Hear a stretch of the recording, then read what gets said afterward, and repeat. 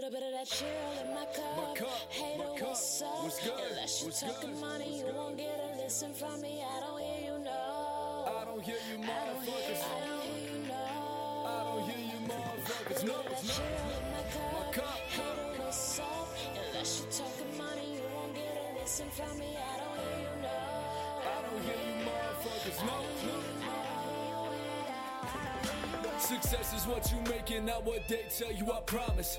Landed here with baby boy, my mother had no dollars. I came up like clockwork, my boys in it for the commas. Commit crimes and they sleep, it's funny how shit happens.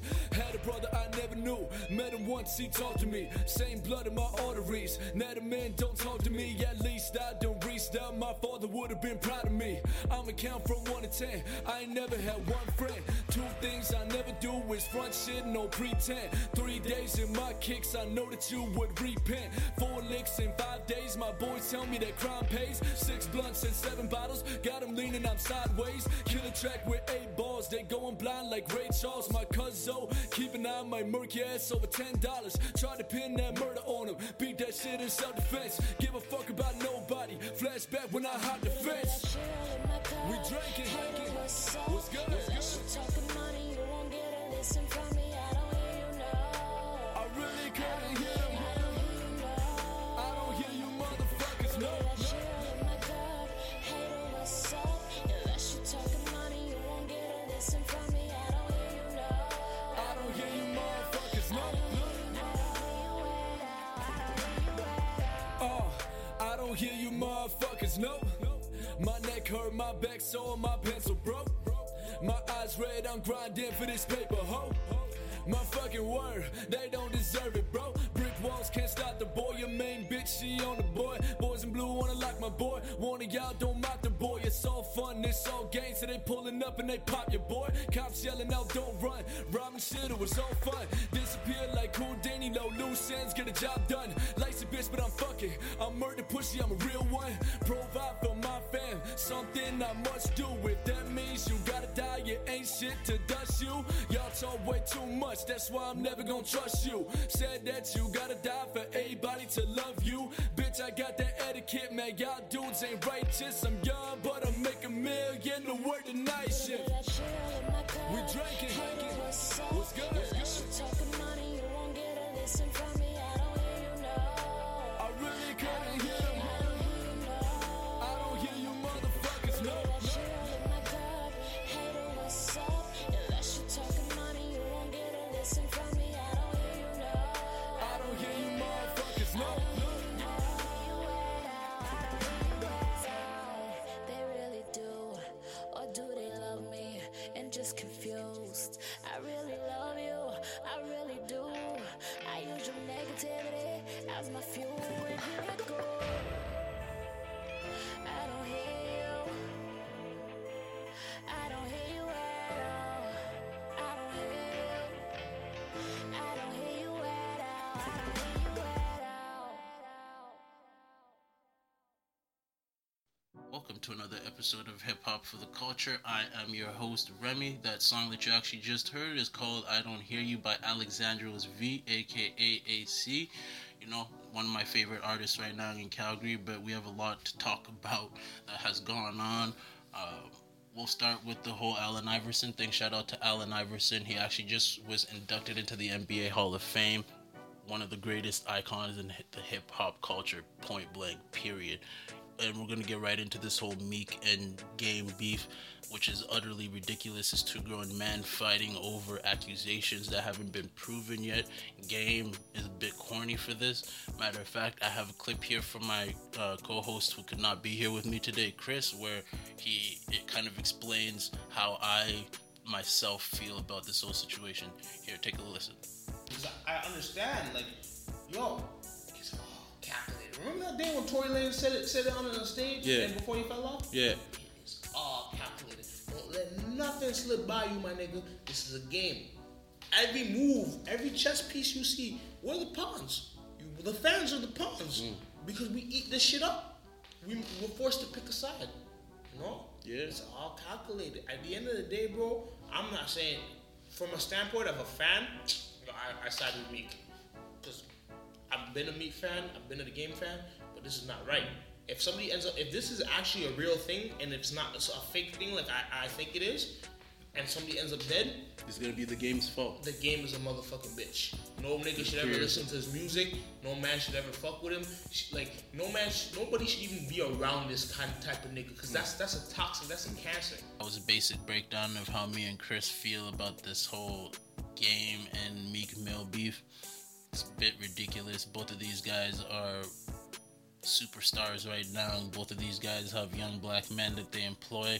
Both of these guys have families and children that look up to them. So for them to get on this corny shit and be threatening each other, threatening to shoot one another or wanting to fight one another instead of coming together as powerful black men leading the black community, that shit is a bit corny to both of you. Both of you guys do deserve what Charlamagne calls Donkey of the Day or for the year. Game, you were just talking about how you wanted to bring peace into the black community and to be a positive role model for your children. So I don't get how you can be a positive role model when you're going and threatening another black man with your gang ties and whatnot. Meek, I'd have thought that you were smarter than that, than to take bait from a rapper that is obviously trying to use you in order to promo his album that is going to be released in about a week or two. You know what I mean? But anyways, we're going to switch gears into something that's more important. We're going to have to talk about this Terrence Crutcher situation. Rest in peace to that man. On his way home, his car broke down and he called for help, and instead of the police coming and offering some type of assistance, he ends up getting shot down in the middle of the road in cold blood and dies before he reaches the hospital. That is the type of shit that hurts my heart. So to anybody that tells me that there is no more racism because we're in 2016, I'm gonna need you guys to shut the fuck up and sit down somewhere, okay? Like this has been going on too long. At what point do we come together as a society and realize that this cannot go on? Humans do not deserve to be shot down in cold blood for absolutely no reason whatsoever. I don't give a damn who it is, gang members, black on black crime, white on black crime, white on white crime, police on anybody crime. Nobody deserves to die the way that he did.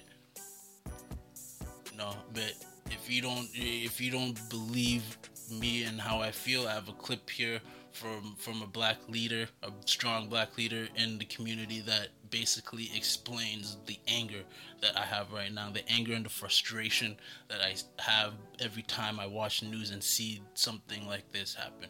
Take a listen, please. But someone could go to Iraq and come back with post-traumatic stress disorder, right? From seeing his man get killed. But we can suffer from police brutality, but no one think black people fucking sick. From seeing their own brother being murdered in front of his wife-to-be. You don't think that traumatized a bunch of us black men in America and traumatized a bunch of black women in America, and seeing it over and over play out with no edits? But if I say something against homosexuals, my post may be blocked. But if I show you a black man being murdered live and direct with the blood and we watch his last breath, they don't block the fucking Instagram post. They don't block the Facebook post. We can see one of our own get murdered in cold blood from the very beginning to the end. We can see it in cold blood.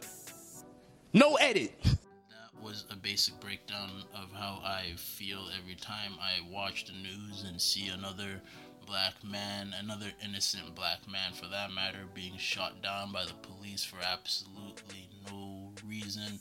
It shouldn't happen. We're in 2016, man. Like, this is 2016. I don't understand why we're still even having to talk about these type of issues or having to see these type of issues play out in the news. Like, this is getting old.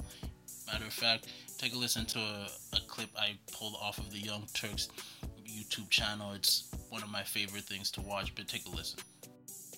The Guardian's reporting showed that about 1/3 of black suspects killed were unarmed. That is such an enormously high number, compared with 1/4 of Hispanic suspects and about 1/6 of white suspects. So does it happen to African Americans more? Yes. Does it happen to Latinos more? Yes. Okay? And 1/3 of the time that a black person gets shot by the cops, he has no weapons. While the majority of suspects in the case, as the Post looked at, were white, blacks and Hispanics made up 2/3 of those who were unarmed. So the people who they shot who were unarmed, 2/3 were minorities. Wild coincidence, I'm sure. Wild. So many coincidences. They just keep piling up. Now, let's see if that is disproportionate. Based on the census numbers for the areas where the killings took place, according to Reuters, blacks were killed at 3 times the rate of whites or other minorities. They're killed at 3 times the rate. Now, the right-wing idiots will say, no. It's because blacks are more violent. They're more likely to do criminal acts. That's why they had to be killed. But wait a minute. I just told you that they were killed more often when they were unarmed. They're killed more often than whites are when they're unarmed. See, it's not that they're doing something worse. It's not that they have worse weapons. They were more of a danger to the cops. It is the assumption of the cops. Oh, I see a black man. He's unarmed. I don't know. He's black. He's dangerous.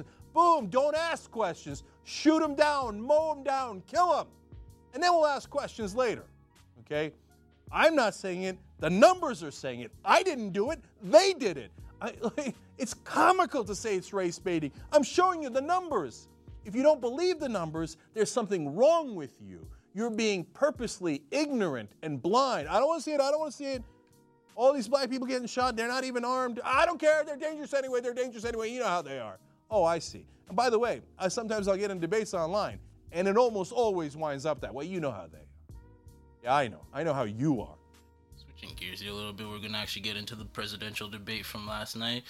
The fact that Donald Trump actually thinks that he has a good relationship with the black community is absolutely hilarious to me.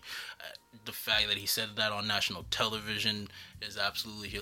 As a matter of fact, take a listen to what he said. Take a listen to this and tell me what you think. I think that I've developed very, very good relationships over the last little while with the African-American community. I think you can see that. Please, somebody tell Donald Trump to go sit down somewhere talking about having a great relationship with the black community. It's like, bitch, where? When did this happen? Did I miss something?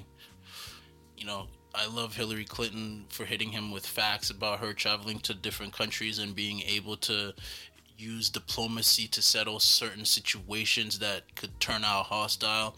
Take a listen to what she said, because apparently she doesn't have the quote-unquote stamina. Take a listen. This year, Secretary Clinton became the first woman nominated for president by a major party. Earlier this month, you said she doesn't have, quote, a presidential look. She's standing here right now. What did you mean by that? She doesn't have the look. She doesn't have the stamina. I said she doesn't have the stamina. And I don't believe she does have the stamina. To be president of this country, you need tremendous stamina. The quote was, I just don't think she has a presidential look. Wait a minute, Leslie, you asked me a question. Did you ask me a question? You have to be able to negotiate our trade deals. You have to be able to negotiate, that's right, with Japan, with Saudi Arabia. I mean, can you imagine we're defending Saudi Arabia, and with all of the money they have, we're defending them and they're not paying? All you have to do is speak to them.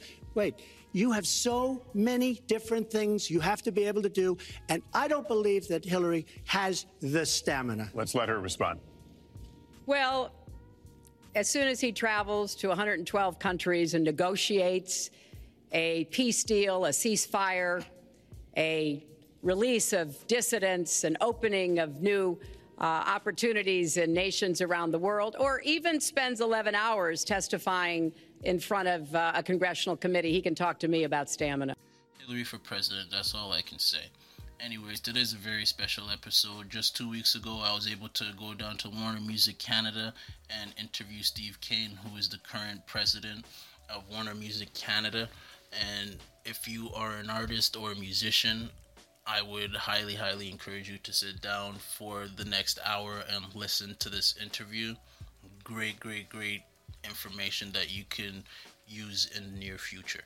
Anyways, we're going to get right into it. We'll be back.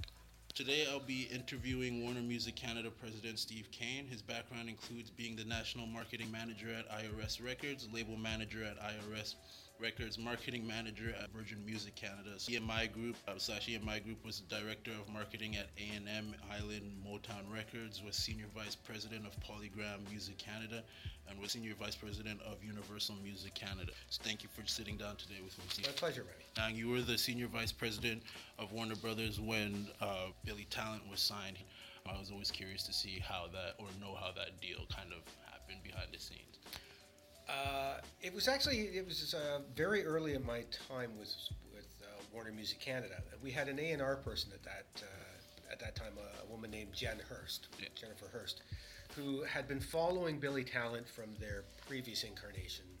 I believe they were called Pez before they were called Billy Talent. And the demo tape had been floating around the office, and there was some initial interest. But the company was going through a bit of a transition period. So it kind of got shuffled around. And then I heard from my friend Chris Taylor, who was there, who's an entertainment lawyer, now at E1 Entertainment. I heard from Chris that there had been a deal discussed about funding some more demos. And we would split the cost between Warner Music Canada and EMI Music Publishing. Nice. The band were already signed to EMI Music Publishing. So there had been this loose handshake agreement to do some demos, but it kind of got lost in the shuffle. Yeah. So I really liked what I had already heard, and I went to see the band one time with Jen, and just thought they were incredible. Okay. So I said, well, I didn't know about this hand, so yes, let's do it.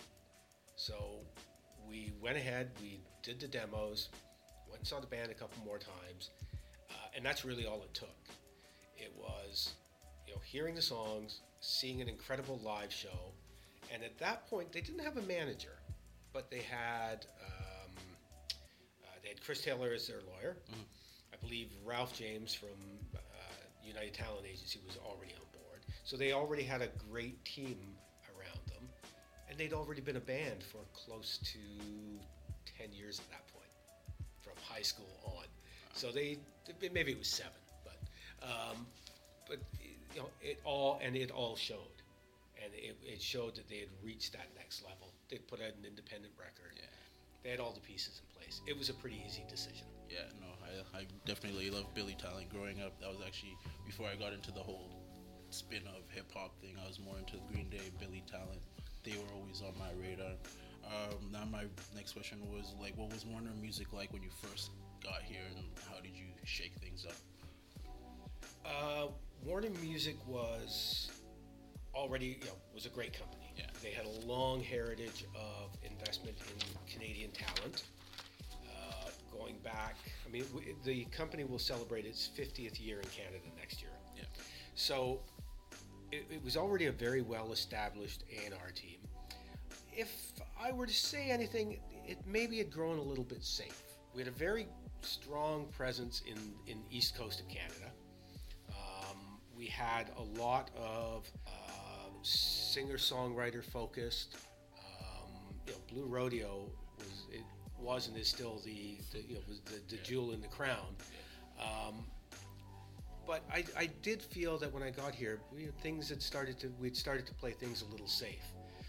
So going out and looking to expand what the roster represented, which is why, again, Billy Talent was a very important signing for the company, because it heralded a return to sort of street-focused music. And that signing was followed very quickly by signing Buck 65, who I remember when we signed Buck, there was a music critic, I think it was in the Globe and Mail at the time, I think it was the Globe critic, who said, this makes no sense for Warner Music to sign. This is not a major label, especially Warner Music type of signing. I begged to, I disagreed. It was very street. It was very interesting. If you go back to when this label signed Blue Rodeo, people were saying, well, what have you just signed? They signed this band that's too rock for country, too country for rock. This is never going to work. So we kind of, the idea was, let's shake up the perception of what kind of acts we sign. And I think those first two acts did. Makes sense. You know, as far as any major shakeup when I got here, what I discovered was there were a lot of talented people who might not have been given enough rope to do their job. And so rather than coming in and saying, well, we have to clean house or let's shake things up massively, I decided to take a period of time and just give people the freedom to do their job. So I spent a lot of the first little bit I was here asking people, what do you think your job is? Like, what is it you'd like to be doing right now? What is it you've been allowed to do? And what I learned, and I've seen in other places I've worked, is people want the freedom to be creative and to do their job, but they want to know that there's a backup support, that you've got their back. Yeah, so it was really just taking a culture that already existed and trying to amplify it. Nice. Yeah, I remember Bob always told us that Blue Rodeos is a quote-unquote baby, even till this day, so he really enjoys the fact that he was able to bring them over here. I read in a newspaper from 2002 written by Larry LeBlanc where he quotes entertainment lawyer Don Burke from Castlebrock and Brockwell here in Toronto, where he says Warner has definitely been out and about. He also said that he felt that you were that you had a great set of ears. Where do you think that talent or that ability to be able to hear talent came from? I think if I have any talent to do that, which is very nice of somebody to say, I think where it comes from is just a life immersed in music. Growing up around music, my childhood home was always full of music. It was something I was drawn to. I started collecting records at a very young age, and it was trying to listen to what made a performance unique, what made a song unique. Having, even from a record point of view, one of the things I look for is, does this artist have a sense of self? Yeah. Does this artist paint me a picture? Do I believe their character? Because I think, to one degree or another, and maybe an artist would disagree with me, I think all artists play a character. Yeah. They invent a persona, they invent a story around them. So I think whether it's at a live show or listening to a recording, if I start to buy into that character, if I start to buy into that story, that really makes me lean forward and take a listen. That's on the talent side. This is, again, as you know from being at Harris, this is the music business. Yeah, that's where I came. Yeah. So I sit back and I also look at, okay, what is their team like? What's their end goal? What's the infrastructure around them? One of the first raps I give any new artist when we sit down to start working together is, if you think that the end goal was to get a record deal, you got to rethink. Because today, as soon as you sign that piece of paper, you now have a job. Yeah. You now have to work. This has gone from being a dream to being a job. Yeah. And it's up to you to make it your dream job. And if you work and you approach your art like a business, and you've got the people surrounding you to take care of that, then you've multiplied your chances of succeeding. So it's I think at times I've got a pretty good ear. Yeah. And I think I can recognize the ability of people to work as a team and to do hard work. So that's always good though. Who are some of the most memorable artists you yourself have come across over your years in the music business? Like, if you were to name like 2 or 3 artists, who would you think are the most memorable that you've been able to work with? Oh boy, that's over 30 years to think about. Just to think about some of the characters and to think about people who impressed me one way or the other. I mean, being able to sit at separate times, to be able to spend some time with Robert Plant of Led Zeppelin was pretty, that's pretty memorable stuff. to be able to watch the rise of Lenny Kravitz, who again created this amazing. He was this amazing persona. Yeah. He tapped into something that people really needed at that time when that first record came out. It was almost like people were afraid to be rock stars then. And Lenny Kravitz walked out, like from the minute you saw this guy, from the minute you heard him on the first record, and then certainly once Are You Gonna Go My Way hit. Yeah. It's like he lived, breathed, he was a rock star. Yeah. And so that was incredible to watch and to see how quickly things went from the release of the Are You Gonna Go My Way record to all of a sudden he's sharing stages and with the Rolling Stones and sharing writing rooms with the best of the previous generation, and they're learning from him. So watching Lenny in action was always very cool. I had the good fortune when I was at Polygram and working on a lot of Def Jam stuff. Meeting Jay-Z early on, like when he was just Jay-Z. Now, of course, he's Jay-Z, but you could see, there was a fire in his eye. There was just ready to go and take on all competition, and also, talk about having your business buttoned down. Yeah. Like he wanted to know. Like he and Dash together, just standing off to the side, listening to those two talk to each other and plan. I mean, launching, seeing how they initially launched Rockefeller, and to see, they were always thinking a couple of steps ahead. Yeah. And just musically, it was like, wow, this is incredible. See, now I was going to ask you a specific question, but I'm going to stick to that Damon Dash topic. Have you ever gone to see what the dynamic is like when he comes inside of like a boardroom? Because I've only seen videos of him when he gets super, super passionate about his artist. Have you ever gone to experience that side of Damon Dash? Not Damon. I have seen other managers whose belief in their artist, whose joint vision with their artist can be so strong and so overwhelming.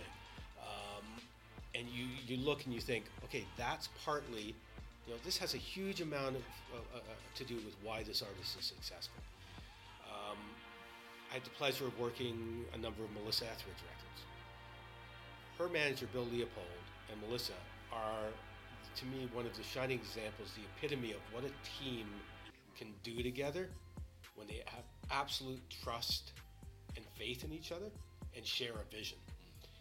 And I remember, I can't actually remember which Melissa record it was, but I remember her manager saying, for that particular year, this is the Super Bowl of records.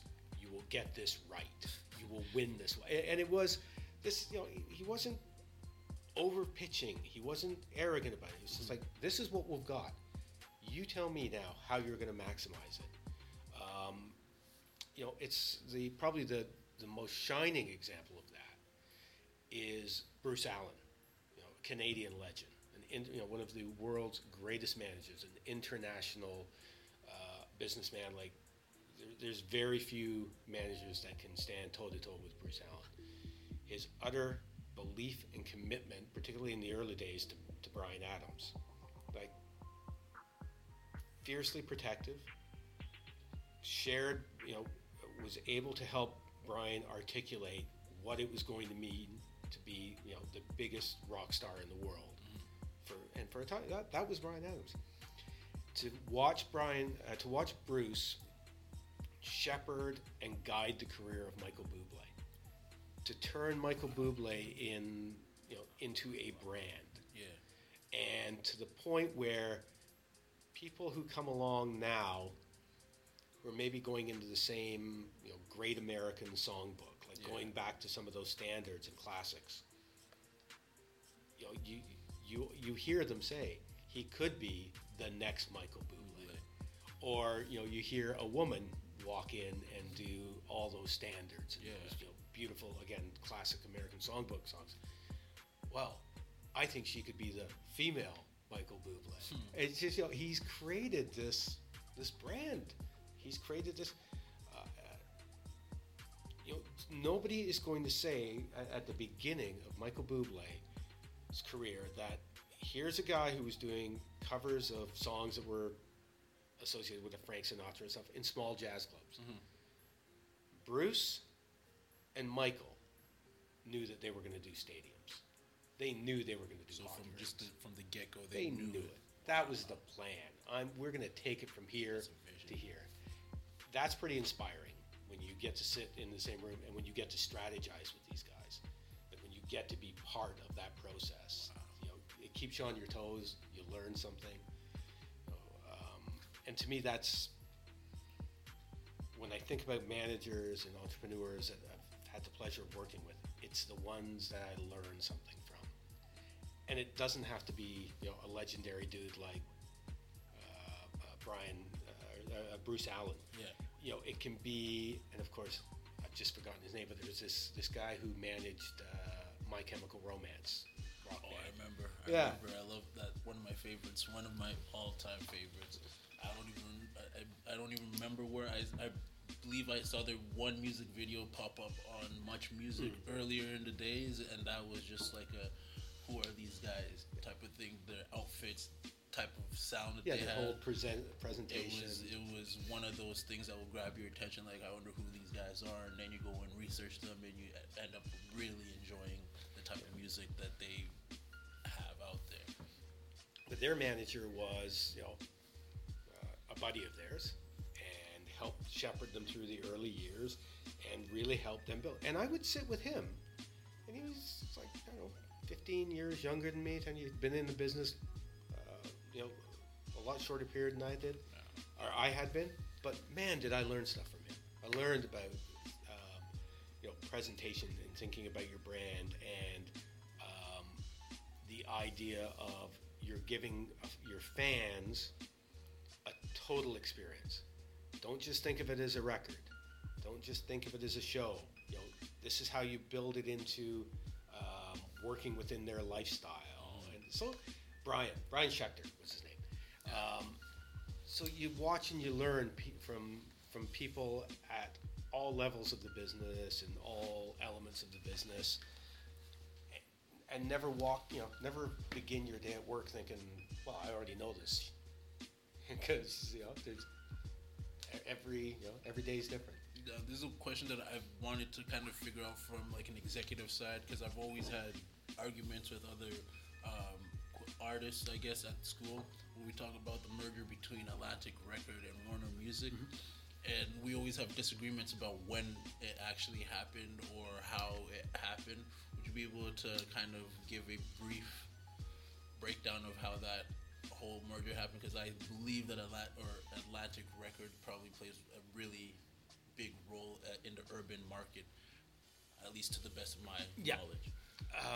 Well, I mean, the history of the Warner Music Group really begins with, Warner Brothers Films started a label primarily at the beginning of sound coming to movies. Yeah. And so they owned a publishing company, they owned a film company. They thought it would just be a way to exploit the music they were making for their films. Yeah. They released those as records. Through many, many years, the record company, actually, they were going to fold the record company at one point. Oh, wow. Warner Brothers Films was going to pull the plug on the record company. Really? Then they released an album by a comedian named Bob Newhart, who is a wonderful, funny comedian from the late 50s, early 60s. That turned it around. It was like the first million-selling comedy record. And comedy records are pretty inexpensive. So all of a sudden they're like, okay, maybe we won't shut this thing down. And then from there they went on to release records by the Everly Brothers that were just enormously successful. So somewhere along the line, you've got Atlantic Records, who were a pioneer in New York of signing blues, jazz, and R&B records. Like they set the tone for R&B back in the 40s and 50s, and into Ray Charles and Barbara Lewis, Laverne Baker. Then they struck a deal with Stax Records down in Memphis, and were really the premier soul and R&B label, fiercely independent. Warner bought Atlantic, and all of a sudden now you had an East Coast and a West Coast set of labels doing fairly different things. For the longest time, Atlantic remained in the R&B and black music business, and that was their focus up until about Led Zeppelin. Really? So late 60s, early 70s, Ahmet Ertegun, who was the founder of Atlantic Records and still ran it under, for the Warner Music Group, started to sign a couple of mostly UK-based white rock bands. Okay. But all of whom had a blues and soul background. So, Eric Clapton, Led Zeppelin, finally getting the Rolling Stones into the Atlantic world via Rolling Stones record. Ahmet's, working with like a lot of the Southern rock bands. Okay. That started to evolve and change Atlantic Records. Meanwhile, on the West Coast, you had Warner Brothers, who were really specializing in that slick Southern California, a little bit of easy listening, but all of a sudden they're doing records by people like Fleetwood Mac and Jackson Brown. So that all came together, and they started to create this. It was a major record company that was really made up of three independent companies within the umbrella. So you had Warner Brothers, Elektra, which started as a folk label out in New York, but again sort of morphed into sort of a soft rock, country rock label. It was the home of the Eagles. It was the home of Jackson Brown. It was the home of Linda Ronstadt. Yeah. Then you had Atlantic Records, who had this rich R&B history, moved into rock, but they were all under the umbrella of Warner Communications, Warner Music, and the fellow who put that together was smart enough to say, I've got three of the best executive teams in the business. Let them each run their fiefdom, and we figure out where it all comes together. So that's how the whole Warner Group thing came together. I think Atlantic in recent years, with some changes that happened around the time I got here, so around 15 years ago, really started to reemerge as a strong urban label under the guidance of Craig Coleman, Julie Greenwald, who had a long history at Def Jam, and Leor Cohen, who ran the Warner Music Group for a while. They had their background in the Def Jam world and in the urban music world, so that kind of started to reemerge. But I think both Warner Brothers and Atlantic, I don't think either of those labels you can pigeonhole and say, well, this is what they do, because at the same time that Atlantic Records is working a Wiz Khalifa record, they've also got a monster on their hand with 21 Pilots. You've got and Bruno, and then you've got on Warner Brothers, it's the same thing. You've got Michael Bublé and Green Day. pretty opposite. So and then somebody like comes along who's a wonderful singer. If you haven't heard her yet, is a woman named Audra Day. Oh, just a beautiful voice, and a sort of throwback to that. It's actually a throwback to a classic Atlantic sound, but she's on Warner Brothers. So it's like this beautiful R&B singer. So anyway, I appreciate it. I appreciate Warner Brothers just because Warner Brothers has vision. I believe it was up to a year ago where Warner Brothers gave Mac Miller the green light to have or be able to start signing artists and whatnot, which I thought was amazing, because even with the last album Mac Miller just released, I think he has the ability to hear great music and be able to actually bring together great artists. Yeah. Just by I listened last night. I was actually listening to his last album that he just released last night, and the way that he's able to put together that album like blew me away. Just because I don't know if other people are gonna hear it, but I believe that album he's taking it back to the blues and jazz, because you could hear the samples, the jazz samples. At one point, he just lets the guitarist just play for like 30-40 seconds, which I was like, wow. And then he's able to incorporate that into his rap that he was. And the best part about it was I thought that because the album was about love, that it was gonna be him talking about being in love with a girl in all the songs, and just the way that he was able to shape that album. I was like, that is somebody that I can actually see being successful in the future. The stuff that he did with Anderson .Paak as well. It's just like, to me, that's one of the songs of the year. Yeah. So. I was arguing like with a lot of like music or hip hop heads, quote unquote, back home Calgary. This album from Mac Miller is probably, I would have to put that up there with one of the best, if not the best, rap album of the year right now. In my humble opinion, it has to be one of the best albums out right now. They can give me a list of 5 other rap albums that sound as good as Mac Miller's album, then I'll eat my words. But that's just me. What are some things that you've seen in the music industries that have changed and stayed the same over the years? The thing that's stayed the same over the years. The thing that's stayed the same over the years is change. It's all I've ever known in this business. I was on a panel recently where somebody asked me if streaming was a fad. I don't think so. I said it was. Really? Yeah. In the same way that cylinders, 78s, 45s, LPs, and CDs, and downloads were a fad. What's not a fad is people consuming music. Yeah. And in the end, we sometimes, you go through these periods where, I remember, the industry moving away from LPs and trying to convince people CDs were the way to go. CDs were the ultimate listening experience until downloads came along.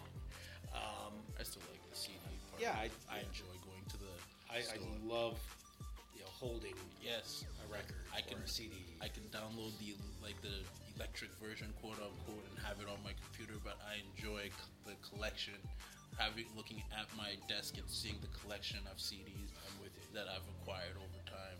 And I believe HMV now, just because I've purchased so many albums, they will give me a specific discount on albums every time. Is that through their pure?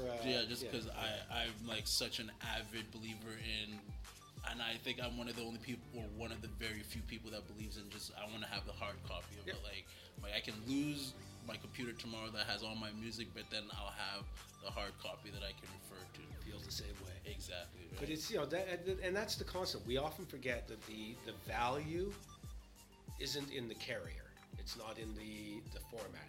The real value, the real important is what's on those carriers. So whether it's streaming or and what as far as real change, what I've seen is because of what happened in the 90s with file sharing and the world of Napster, etc. I saw people give up, and I saw artists having to struggle in a way that they hadn't had to in a long time. We saw the focus go from recorded works to the live experience, and everybody says now that where the artist is going to make real money is on the road, and they're going to tour, and they're going to sell shirts, and they're going to sell this. And for a brief period, I would say that was a good bet. But basic economics tells us, it's the law of supply and demand. When every single artist of every single level is having to stay on the road to put food on the table, it only makes sense that, you know, it's going to be a law of diminishing returns. They're going to get paid less. They're not going to get paid more. You know, maybe on the upper end, the superstars, yeah, maybe they're going to be able to get, you know, these crazy $500 ticket prices, but it's the middle class.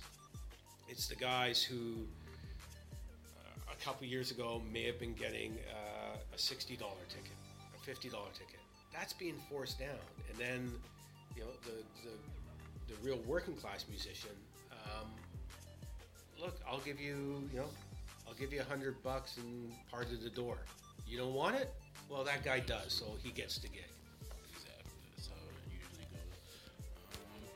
goes. When did you develop your love of music, like fully develop the love of music that you knew that you wanted to pursue it as like a career? To be honest, my love of music was from a little kid. It was, I had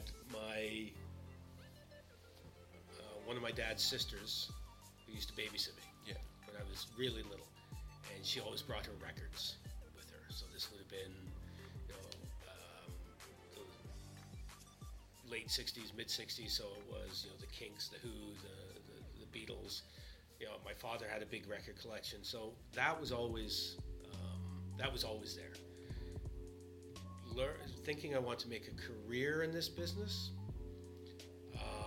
that was a slower evolution.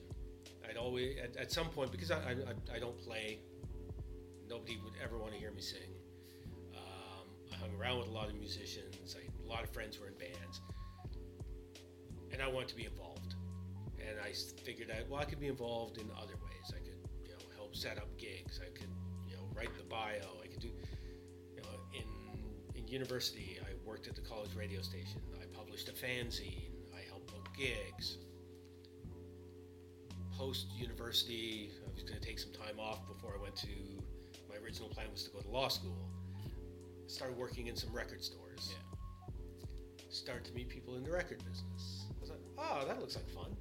I'll do that for a few years. I'll raise, you know, because I had to raise money to go to law school. Still waiting. So I'm almost 55. Maybe I can start law school when I'm, you know, 65. So music career picks you instead of the other way around. That's always how I see it. Yeah, sometimes. Yeah, it's there waiting for you if you go after. You want to work for it. But I do my research and I see that you are on the board of directors for CARIS, which is the Canadian Academy of Arts and Sciences, alongside Universal President Jeffrey Remedios, Sony Music CEO of AOL Entertainment, Mark Cohen, and many more. What's the dynamic like between all of you, all these powerhouses in one room together? The great thing about a board like CARIS is the people who sit around that boardroom table are there for the total Canadian music ecosystem. Because that board is made up of people from record companies, agents, promoters, managers, and it exists to elevate the presence and opportunities for Canadian music across the country and around the world. So it's a great place where people walk in the door, and as much as we can, leave our company or personal agendas at the door and like, okay, how do we raise more money for Music Counts so that we can put more instruments in more kids' hands? How can we work to make local community centers somewhere that kids can go to immerse themselves in music? How do we build the Junos into a stronger and more recognizable brand that when you win a Juno, it really means something for your career? So the power dynamic in that room is really, okay, how do we actually put all of our day-to-day competition aside and work to the betterment of our industry as a whole? Because if the industry as a whole is healthy, then all our little separate fiefdoms are healthy. You know, it also helps. You know, Canada's not a big country. It's not a big, well, it is a big country, but it's not a big, it's not a big industry. So the president of Universal Music, Jeffrey Remedios. I've known Jeffrey since he was 18. Oh, wow. He was an intern at Virgin Records when I ran Virgin Records. He worked his way up to the top. Did he ever? Did he ever? Shane Carter, the president of Sony, he and I worked together at Polygram. He was at Polygram Home Video when I was at A&M Records. The president of Karis, Alan Reed. Yeah. He and I worked together at A&M Records when he was head of A&R, where he signed Bass is Bass, Jan Arden, Ashley McIsaac. So we worked together, and again we worked together later at Polygram. So we grew up in this business together. Randy Lennox, who's currently the president of Bell Media. I met Randy when he was head of sales at MCA Records. On my first day working for a label, Randy took me aside and said, "Remember, there's no such thing as a stupid question. And if you think you have one, ask me, because I probably asked it to somebody already." So that's the kind of community that you build. So yeah, those boards are it's an important part of what we do, because we also try to foster a Canadian music community apart from our individual businesses. I didn't know how big of a deal it was till I actually got to Harris, just because I heard about Harris a couple of times, but they delve deeper into it, and it gives you a better understanding of how big of a role they play in Canadian music industry as a whole. What do you think about people saying that record companies won't be needed because of the digital age? Like, what's your opinion of the notion that digital age is replacing the need for record companies? Record companies, at their best, what we do is, there's a couple of things that we do really well. We curate. Yeah. We help the best of the best rise to the top. Yeah. We have an infrastructure and a team globally that can shine a light on people. What we really do is, if you think about it, we're amplifiers. Yeah. We're the ones who, you can you and I could record a song right now, go on, put it up on Spotify, put it up on iTunes, put it up on SoundCloud, and there it will sit. Unless by some miracle, somebody comes along and starts to hype it. You can look. There's exceptions to every rule, and there are people who've been able to do a fantastic job on their own to start building. But eventually, you got to build a team. Eventually, you need an infrastructure. Eventually, you need a financer. True. You need an investor. True. So, why try and reinvent the wheel? We already exist.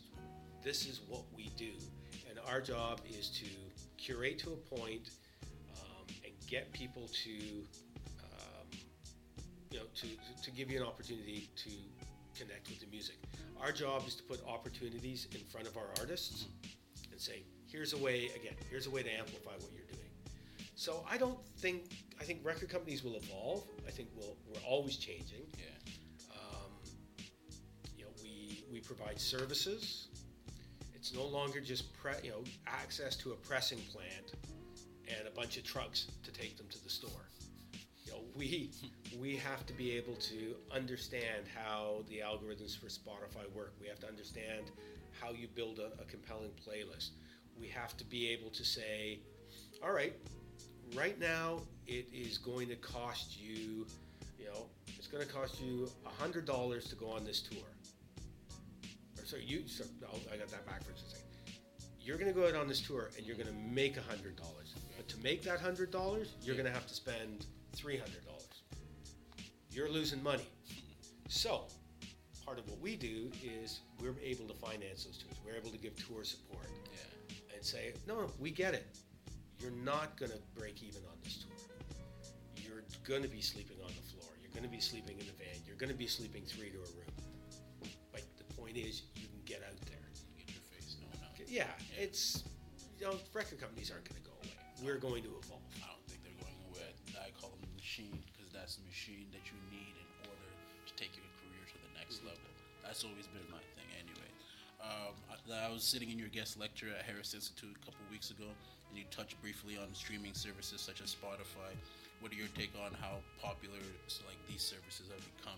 Kind of feels like they became popular overnight type of thing. Yeah, it sometimes it does feel that way, but I think we felt the same way with downloads. Yeah. Where, iTunes launches and you think, oh, this will be a nice little addition to what we do. They quickly become our number one customer, and download starts to drive the culture. It starts to drive the way people listen to music. It starts to drive how we think about releasing a record. And I think we're seeing the same thing with streaming services and subscription services. We are seeing really rapid growth in streaming and the subscription service. And what that tells me is that people see a value in paying for this. Do they pay enough? Arguable. That's always going to be a debate. But the idea that we are shifting from a world that you and I just talked about, how we both like to walk into a shop and walk out with that.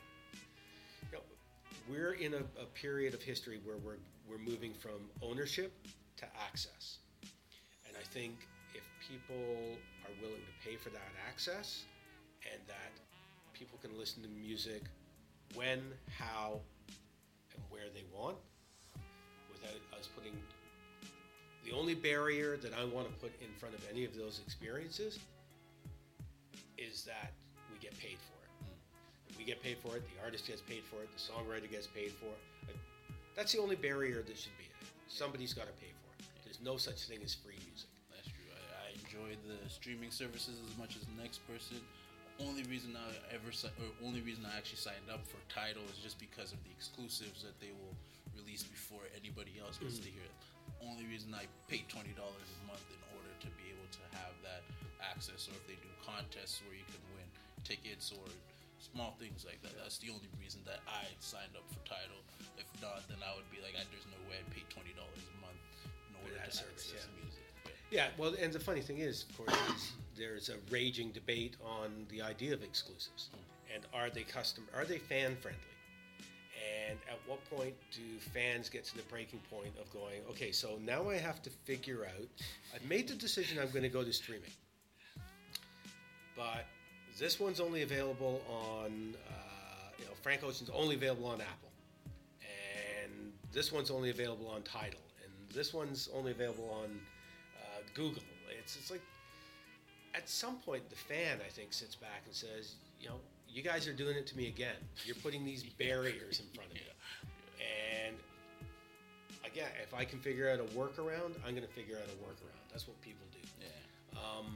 I think when you think about Canada in particular, it's actually a great country for streaming.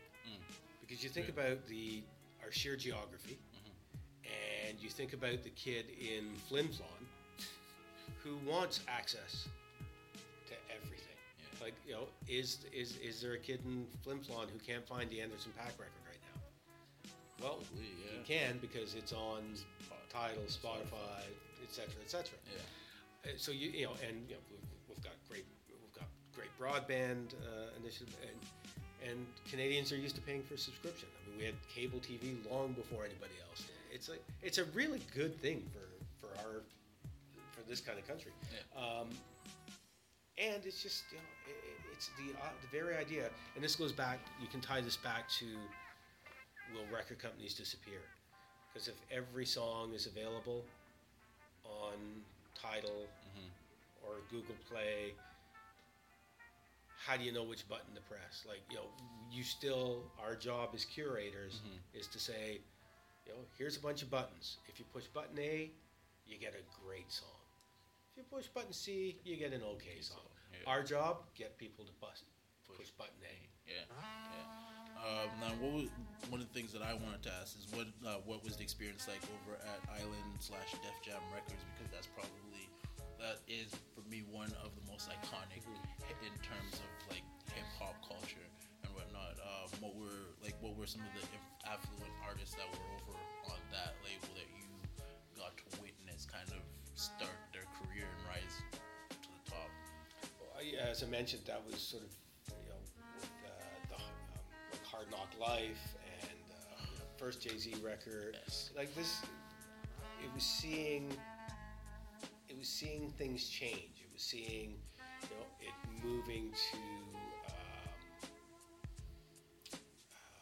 a much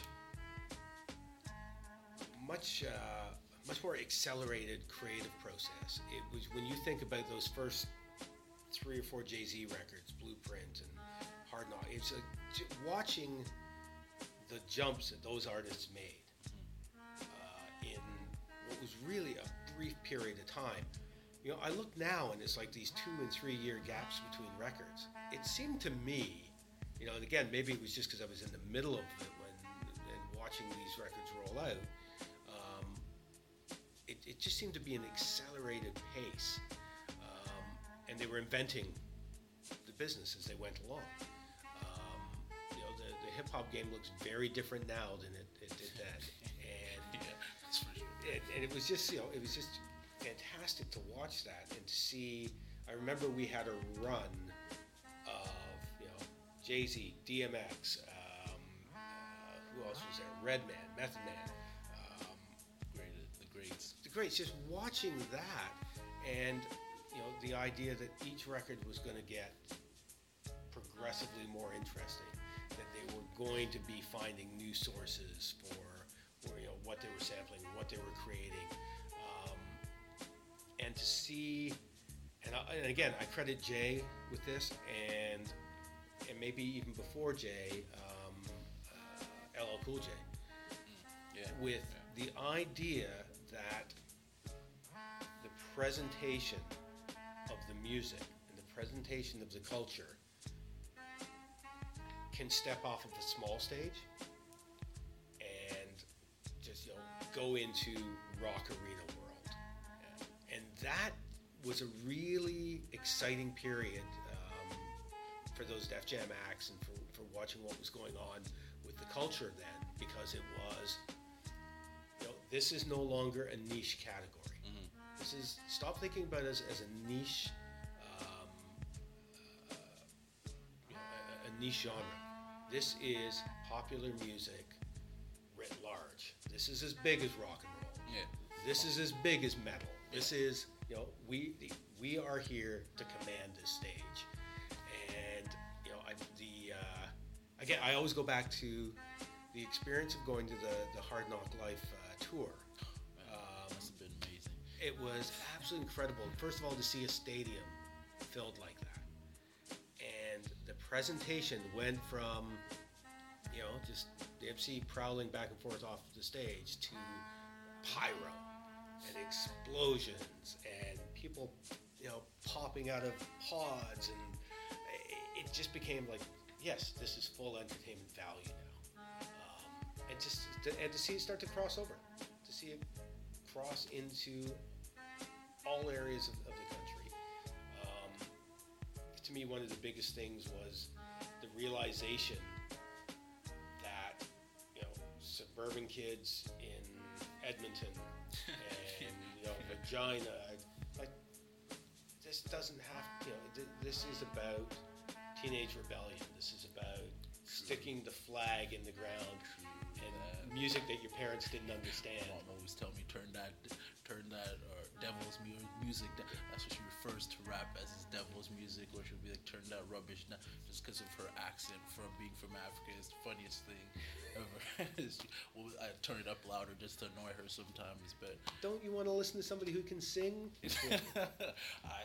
This type of music that she puts on, like, ironically, she actually started off listening to Tupac, because Tupac, Snoop Dogg being a really, really big influence in Nigeria, in all places in Nigeria. People like Prince, Snoop Dogg, Tupac, even Exhibit. My mom knew who these artists were years before I even got the opportunity to experience their music. Snoop Dogg being a really, really heavy hitter in in Nigeria originally, where my parents came from, which is like kind of a shock to see how far it was able to stretch around the world in a short period of time. Why it's great because you can also go the other way and see how some of the great Afro-funk players influenced hip hop and influenced American R&B. It's I think that period of like 70 to 78 for Nigerian Afro-funk is just such a rich period in musical history. So I have the ability sometimes to freak out, cab drivers, for instance, because I can get in and they'll be playing somebody and I'll say, oh, that's Tony Allen, or that's I'll just be able to toss it an artist goes, is that? Or knowing the difference between high life and Afro-funk, and it's like they look at me and go, how do you know that? The best thing about being in music school is being able to call, or even before getting to music school, being able to call who's going to be bigger, just because of, I guess, the different types of like entertainment industry folks that you watch. Like for me, I started watching Breakfast Club like years and years ago, and both me and like Charlamagne there were like Iggy Azalea.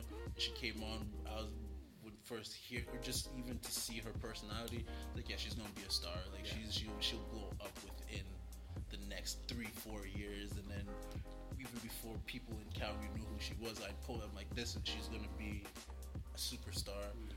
3 years later, everybody in Calgary knows who she is. They're spinning her music on radio constantly, and constantly being able to hear stuff like that, it always kind of amazes me earlier on. I was actually arguing with an artist in school about the importance of 360 deals and how they're both beneficial to both sides or both parties technically. I mean, I would rather be signed to a record label and then both of us get something out of it than rather than the record label invest all their money and then only me getting something out of it. It's kind of one of those double-edged swords, but I only see it as it's fair, right? Somebody invests their money into you. I would assume that they would make something out of it, or they'd get something out of it. What's your take on 360? I think 360s. There's the overall concept in the time frame when they really started to become the norm was that we could no longer continue to make the same level of investment in an artist's career if we were only recouping from recorded works. Because again, if you think about what a record company does, as I said, we're an amplifier. Yeah. And what we're really amplifying is your brand. And if your brand includes touring and merchandise that are all driven from having a hit record, then why shouldn't we? Because I don't think I've ever had an artist who had a hit T-shirt that led to a huge tour, or a hit T-shirt that led to a top 10 single. So it still all starts with it's got to be in the grooves, it's got to be in the song, and we've got to invest in that. Then you add earlier to what I was saying earlier about tour support. Yeah. So let me get this straight. I'll help you tour when you're touring at a deficit, and I can put that on your recoupable, but I have to recoup it off of album sales. And once you start making money on the road, I don't share in that. Doesn't really make sense. Yeah, it's not logical. And to your point, you want your record label to be fully invested in. Exactly. Right. And if you're sitting there, and I've got two artists sitting at this table right now, one is willing to partner with me and take my money to invest in the brand.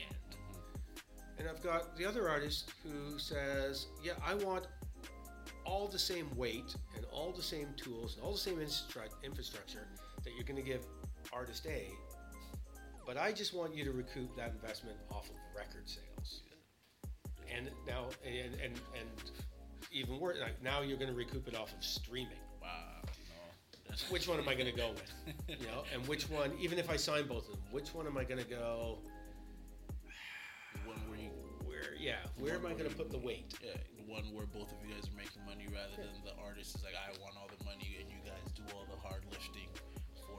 And now, all that said, Remy, the one thing that I would say that we can, at Warner Music Canada, definitely, and Warner around the world, is if you are going to ask to share in those revenue streams and be part of that business, you have to be able to service those needs. You have to be able to contribute something.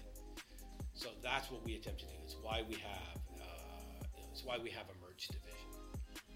It's why we have people who do ticket bundling. It's why you've got to add on. It's why we have people who are very proficient at working with people like Spotify, and we have people who help help do brand partnerships. So if I can take our country singer Brett Kissel and pair him up and team him up with Weiser's Rye in the country market, if I can help make that happen, again, I should share in some of the results of that. So I think 360. And the other thing about 360 is it's not one size fits all. If somebody walks in here and they already have, and it's happened in the past, where somebody walks in and they may have a parallel career, say in acting or modeling. Yeah. And they're already making a good, they're making some coin off of doing that. Yeah. Well, that should be hands off for me. That's something they built. So, if it's somebody fresh and new, and they get, they may want to go into acting, if I can help facilitate that, then maybe I deserve to share in that a little. Speaking of markets, what's your perspective on where the different markets of genres like hip hop, rap, or rock and country? Where do you see them going in the next few years?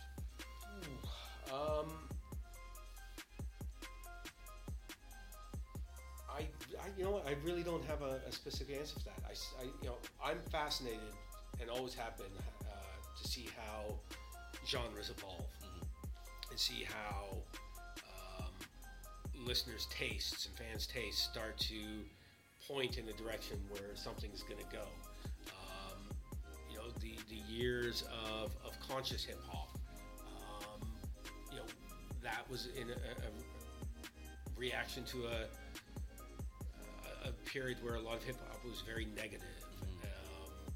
And when hip hop became sort of a warmer sound, people got tired of that, sort of harsh metallic beat that was going on. It's like, okay, let's bring natural instruments back into it. Let's bring, everything's sort of an action reaction. In country right now, you go to Nashville and they talk about, and they have been for the last couple of years, they talk about being at a fork in the road. So you've got the Florida Georgia lines and Luke Bryant's of the world, and that sort of very sort of pop country or rock country. Yeah. And then you've got another road where you've got people like Chris Stapleton, Casey Musgraves that are taking it back to a very traditional country place. So in Nashville they talk about being at this fork in the road. I don't know why they both can't coexist. I don't know why it has to be a fork. Exactly. It can be two parallel lines. Rock, I've never been able to define what rock is. It's just, it's so many different types, and you see it for a couple of years ago where you had people like Panic at the Disco and Fall Out Boy and that sort of emo. The best of the best. Those were the best of the best to me. Like that emo vibe. But Panic at the Disco was just weird. It was weird, but in a good sense of weird. Like that, they came at a really interesting stage in music time where that was that type of like sound hadn't been heard yet, and that's what caught I think that's what caught my attention with it, is just because it was like who are these guys, and just their image was the one thing that because I'm pretty sure that that we're a culture of like image, like we gravitate towards what we can see, and to be able to see them dressed like that was like a whoa type of feeling to me at least. Yeah, and at the same time you had the other tributary with people like the Black Keys and the White Stripes and the Sheepdogs, where it was very much a very rootsy sound. It was a throwback to classic rock. So they all continue to evolve. And I wish I did know exactly where those genres are going for, because influence. One of my favorite facts actually about you that I've gotten to learn while doing research on you was that you've collected I believe up to 15,000 somewhere around records over the years, and that you were actually also inducted into the Music Industry Hall of Fame. How long did it take you to or do you have any specific favorites or favorite catalogs that you like to kind of go back to and listen to, and what was the feeling like being inducted into a Hall of Fame? I started buying records when I was 12 years old, and I've never stopped. And that's CDs, LPs, singles, and yeah, there's people that I go back constantly to, and that can be everybody from the Ramones just celebrate the 40th anniversary of their first album. That was a life-changing record for me. But I can follow listening to the Ramones by throwing a Hank Williams record on, and then follow a Hank Williams record with a classic. But they're catalogs that you go back to, and they're touchstones through your life. The Clash is another one.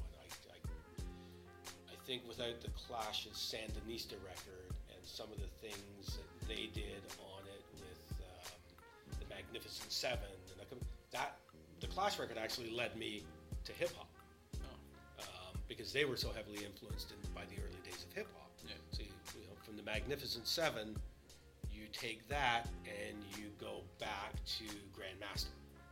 Grandmaster Flash. And that's the great thing about collecting records and listening to a lot of music. Yeah. One person takes you to another. So if you listen to, Merle Haggard, Stone Cold classic country from California, and you figure out, well, he's influenced by this guy named Lefty Frizzell, and it takes you on a trip. Yeah.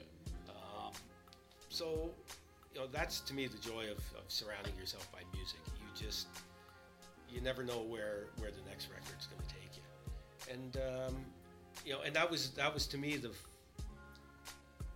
oddest thing about being honored with this very nice, very wonderful honor of being included in the Canadian Music Industry Hall of Fame. It's like, really, you're going to give me this wonderful honor for doing something I love, which is being surrounded by music, aiding creative people, helping to spread their music globally. I already get paid for it, so that's okay. Yeah. And now you're going to give me this very nice award that says that you think I'm good at it. Well, that's really nice. And that was the overwhelming feeling of it was, you've run out of people to put in here? Now you're getting to me? But to be included in that same group of people as people like Bruce Allen, Dean Cameron, the longtime president of EMI Canada, so many other people that I learned from, that it was a bit odd, but it was as my wife said, just take the nice thing. Yeah. My very last question for you is, one of my last questions for you was, I was lucky enough to be able to attend the OMDC function that happened, I believe it was last Friday, and I was able to network with a whole bunch of different affluent people in the business. What advice would you give to not only myself but to other students that want to be able to get into executive positions like you have here in Warner Music, and to have a long career like you've had over the years? What advice would you give to them?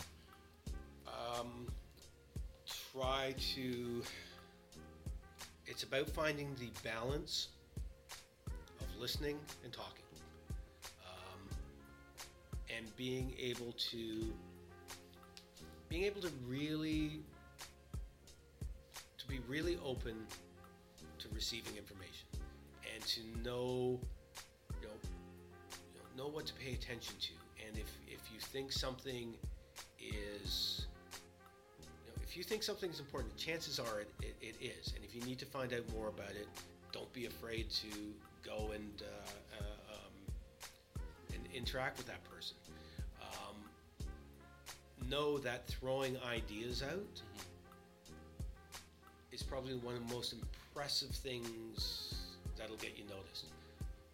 It may be you throw 10 ideas out and 7 of them just sort of get mixed, get a shrug of the shoulders. But the fact that you're willing to put yourself out there is what is what gets people to notice you. Yeah. And if there's an area that you're confident in, that you really think you got a handle on, accentuate that. And I just try and identify what it is, because I meet so many people who just say, I want to be in the business. Yeah. Well, what in the business? Is it marketing? Is it promotion? Is it management? Like, if you can identify, that really gives you something to work towards. And ask questions. Like, do what you're doing now. Yeah. Like, talk to people who already do it. And don't be worried about saying, well, I don't know that. Can you explain that to me? I told the story of the first thing Randy Lennox ever said to me. Yeah. Like, there's no stupid questions. Or being able to articulate. When I first started in the business, I was hired because I knew where a specific group of people lived, ate, worked, what music they were consuming, what magazines they were consuming. So I could, I was very confident in saying that. And then I could start to relay it to other people. So, being able to talk to a Dean Cameron back then about, this is why that record is selling in this particular market. He could have said, go sit over there. Or, but you find those people who are willing to share information. And then when you get on your way, when you start making some progress in the business, remember what those people did for you, and that it's your obligation, your duty to pass that on to the next, to the next bunch of people.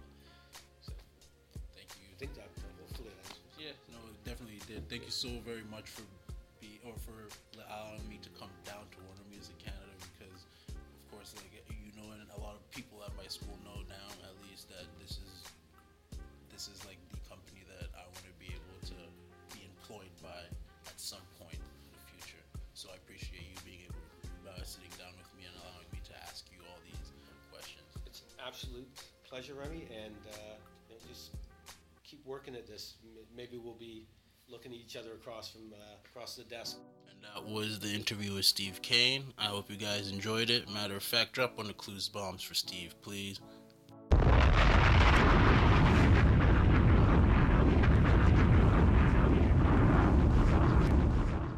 I also want to give a quick shout out to my city, the city of Calgary.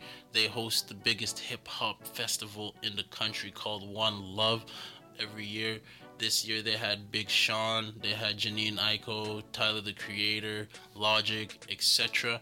I also want to give a big thank you to Round the Clock Records for giving me a new track to play for you guys, which will be played at the end of this episode, so stay tuned for that. Don't touch that dial at the end of this episode. I also want to thank you guys, the listeners, for tuning in to my podcast.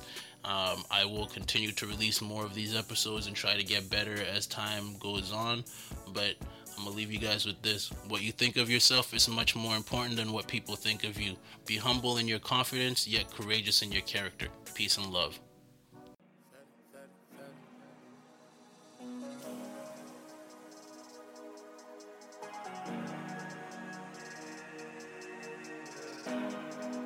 Yeah. Hey, ready talk, ain't baggy. I ain't like it how I had it. Now I hustle out of habit. Keep it coming out of habit. Keep it coming automatic. Old girl kinda bad. She can get it automatic. Keep it coming automatic. Top notch, call me Capital. You can tell by how I spend the time. I ain't like it how I had it. Now I hustle out of habit. Keep it coming out of habit. Keep it coming automatic. I keep it coming, gotta have it. Keep it coming automatic. I was broke, I had to get it. Couple bad habits, don't regret it. Desperate time, desperate measures. Always put that business first before the pleasure. Average nigga, nothing special. Had to learn to whip the work up with a special. Started out as just a rapper. Met the streets turned me to a trapper. Yo, life's a book that's full of chapters. Watching for the fake niggas live in action. I've never really been a fan of math, but he snake niggas get subtracted. Split that money like it's fractions. To all my niggas whipping ashes. To all my niggas living lavish, and I see my mama all up in the mansion. Call my nigga Sean, tell him bring the bomb, rolling up a pack of backwards. Bitches never used to know my name, but now I hit the baddest bitch backwards. Yeah, always got that gold purple on me. You would think I'm sponsored by the Raptors. Catch me chilling with a squad, blunts lifting off like we work for NASA. Yo, teacher said I wanna be shit, but now I'm making more than her asses. Gave a nigga lots of time to write. Every day she kicked me out of classes. I just learned to take advantage. Now she hear my name, I know she getting anxious. Used to show me where the door's at, but now I show her ass where that bank is. Fatty talk ain't baggy. I ain't like it how I had it. Now I hustle out of habit. Keep it coming out of habit. Keep it coming automatic. Old girl kinda baddie. She can get it automatic. Keep it coming automatic. Top notch, call me Capitan. You can tell by how I spend the time. I ain't like it how I had it. Now I hustle out of habit. Keep it coming out of habit. Keep it coming automatic. I keep it coming, gotta have it. I keep it coming automatic. I just sit and watch them niggas move. Brothers change up like a bitch's move. See you making that paper, turn them into haters. That's the shit that money do. Homies turning into strangers. I can see the changes by their face and actions too. Wishing they could come stick a nigga when they see me, then they start acting cool. Call the bluff, they start acting up. Their eyes wide as fuck, they just stacking views. All these niggas see is dollar signs, but they don't see the time a nigga had to do. How much packs a nigga had to move. How much pigs a nigga had to lose just to make the drop, just to grab the loot. That's a sacrifice that I had to choose. Fans to feed, had to get that food. You ain't making money if you ain't making moves. Kiss my mama, then I pack the tools. This is Northeast, nigga, check the news. Tripping, then you better check your shoes, cause I smoke a nigga like some chicken soup. Mama thought her boys getting grades, I was getting paid, nigga skipping school. Rags to riches, I'm the living proof. We was broken bones, now we living smooth. Mama's foot up in the living room, my son made it big off his spitting tunes. Felt the heat like some shit in June, no more waking up like what we gon' do. Some days I never had a clue, now I got to be my best coming soon. Fatty talk ain't baggy. I ain't like it how I had it. Now I hustle out of habit. Keep it coming out of habit. Keep it coming automatic. Old girl kinda baddie. She can get it automatic. Keep it coming automatic. Top notch, call me Capitan. You can tell by how I spend the time. I ain't like it how I had it. Now I hustle out of habit. Keep it coming out of habit. Keep it coming automatic. I keep it coming, gotta have it. I keep it coming automatic.